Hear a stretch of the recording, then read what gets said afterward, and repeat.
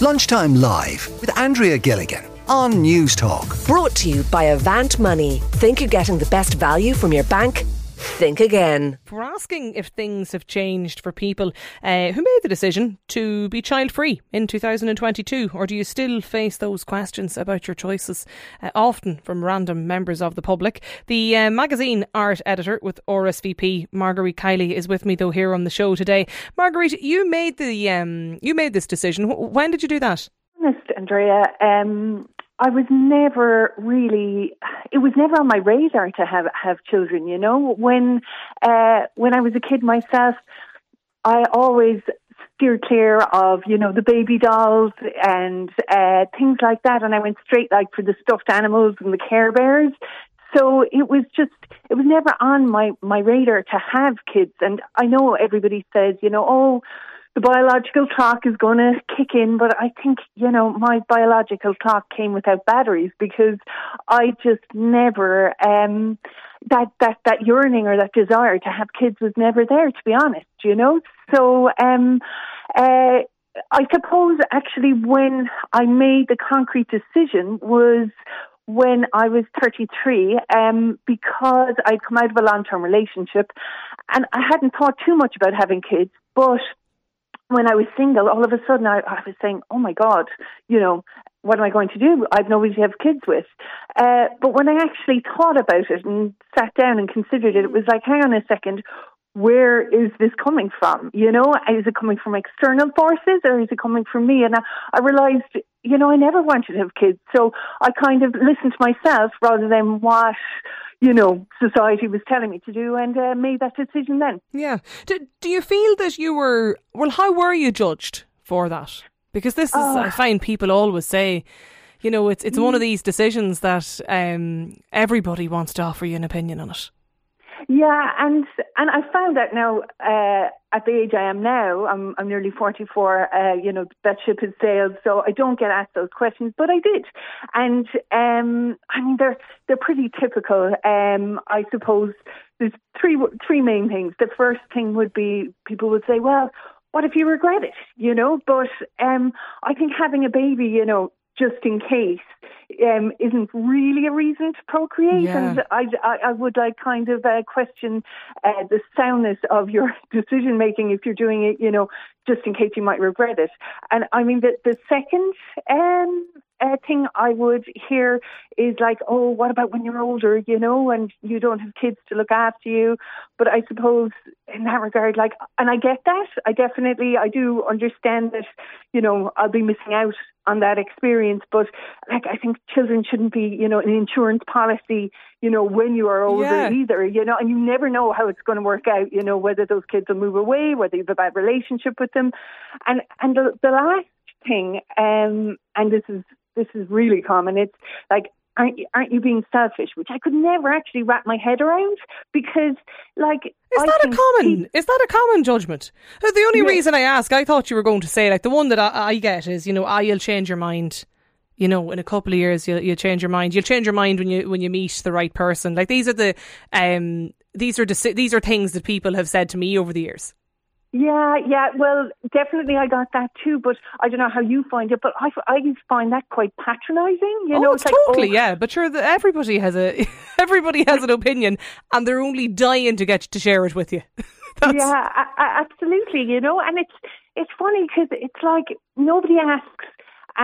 You know, like people might say to you, oh, you know, are you, you know, why don't you want to have kids? But I often felt like turning around and saying, but why do you want to have kids? You know, why do you want to have kids? But the thing is that we never dare question someone's decision to become a parent, and people just kind of autopilot their way into parenthood, you know? So but being selfish is one that you get commonly. That, I just think that's unbelievable.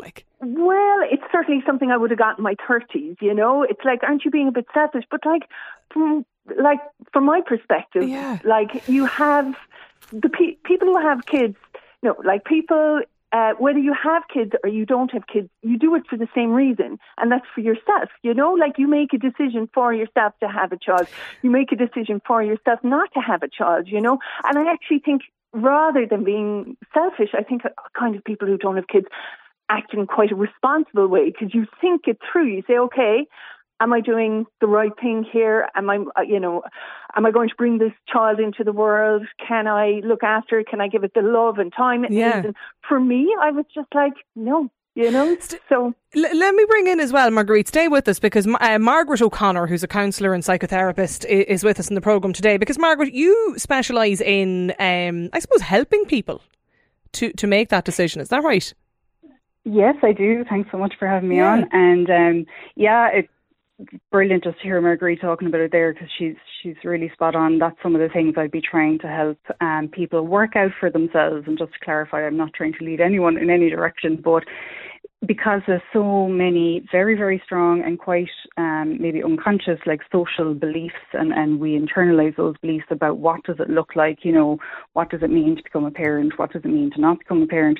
I think people really need some objective, kind of neutral space to work out what is most important to themselves, what matches their values, their own wants and desires for their own lives, exactly, so that they don't end up making a decision on autopilot and that they might actually end up regretting. Why is it? Because, Margaret, typically, and maybe Marguerite, I don't know if you've experienced this, but is it often, Margaret, that the advice that people get from family and friends, and I'm sure well-intended advice, it's just the kind of the usual stereotypical you'll change your mind kind of stuff? Mm-hmm.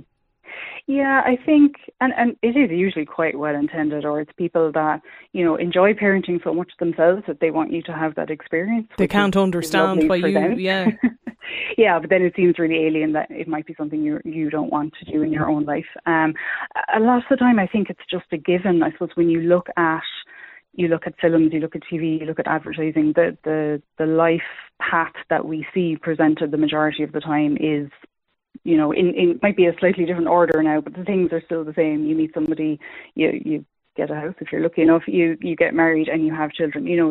That's what we expect people to do. And maybe we don't question that very much until we meet someone who's doing something differently, and that can be quite shocking. We just don't what are you going to do otherwise? We just don't. Some people find it really hard to visualise what life without children looks like. Ali is joining us as well. Ali, why did you get in touch about this?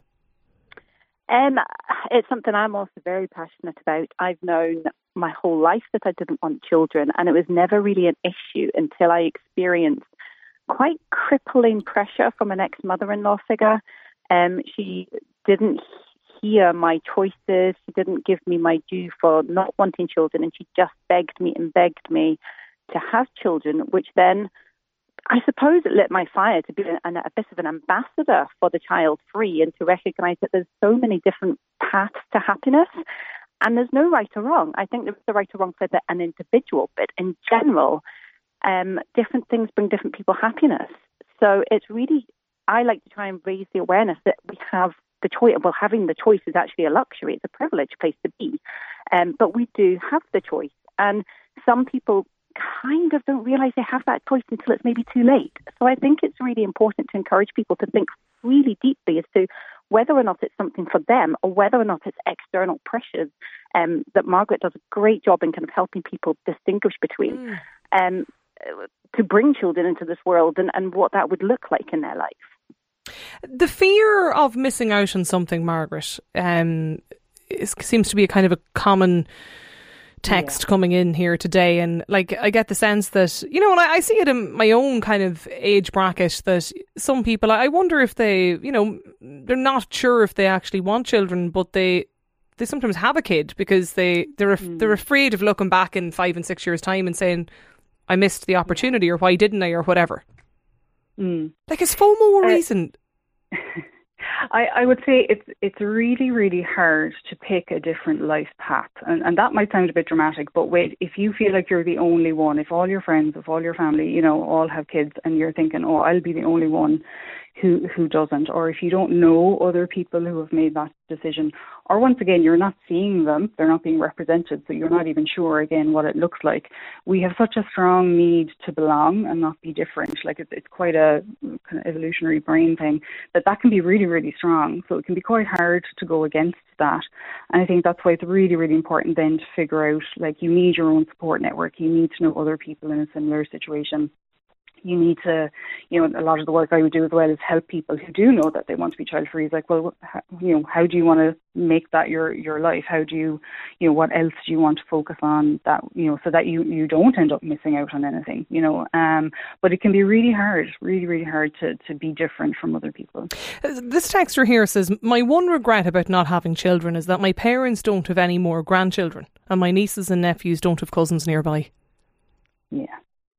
Yeah, again, and I understand that, but it's such a pressure. Like, again, is that a good enough reason? I suppose I'm always thinking, having a child is such a personal decision. It's something you are doing, obviously, and it will be in your life, and you will be fully responsible for that child. So are you willing to take that on, to make that your life for other people? I don't know if that's always the best reason, but again, there can be a lot of pressure. It can be unspoken. It can be specifically spoken from other people. But again, I just think, we have to, I suppose, try and look, if we're able to do that, we have to look and see, well, how do I want to live my life and what's a priority for me? But I do understand that's a pressure. Do you think, Marguerite, if things changed or improved in like 2022 and in today's society where we're at, like? I feel very lucky for myself personally that I've been allowed to make that choice, and I actually didn't come under much pressure from my own family. They were very supportive, really, but I wouldn't have been able to make that choice 60 years ago. So it definitely is improving, and with social media, there are those networks and communities out there, so you can learn. Like, there's lots of other women out there like me who are in a similar situation that, could give you the courage to, step forward and make that choice if it's something that you want to do, Yeah, this texter here says, I decided actually back in the early 80s when it was severely frowned upon not to have a child. lunchtimelive@newstalk.com. That's the email address, though, as always, if you do want to get in touch with us on the programme. Marguerite Kiely, Margaret O'Connor, Ali as well, thanks a million to you all for joining us here on the programme today. That's all we've time for on the show. As always, if you've missed any of the programme, you can listen back. You can get it on the Newstalk app. Just subscribe there to Lunchtime Live. Sean will be here next. My thanks, as always, to the production team. I'll be back Lunchtime Live midday tomorrow. Lunchtime Live with Andrea Gilligan. Brought to you by Avant Money. Weekdays at midday on Newstalk.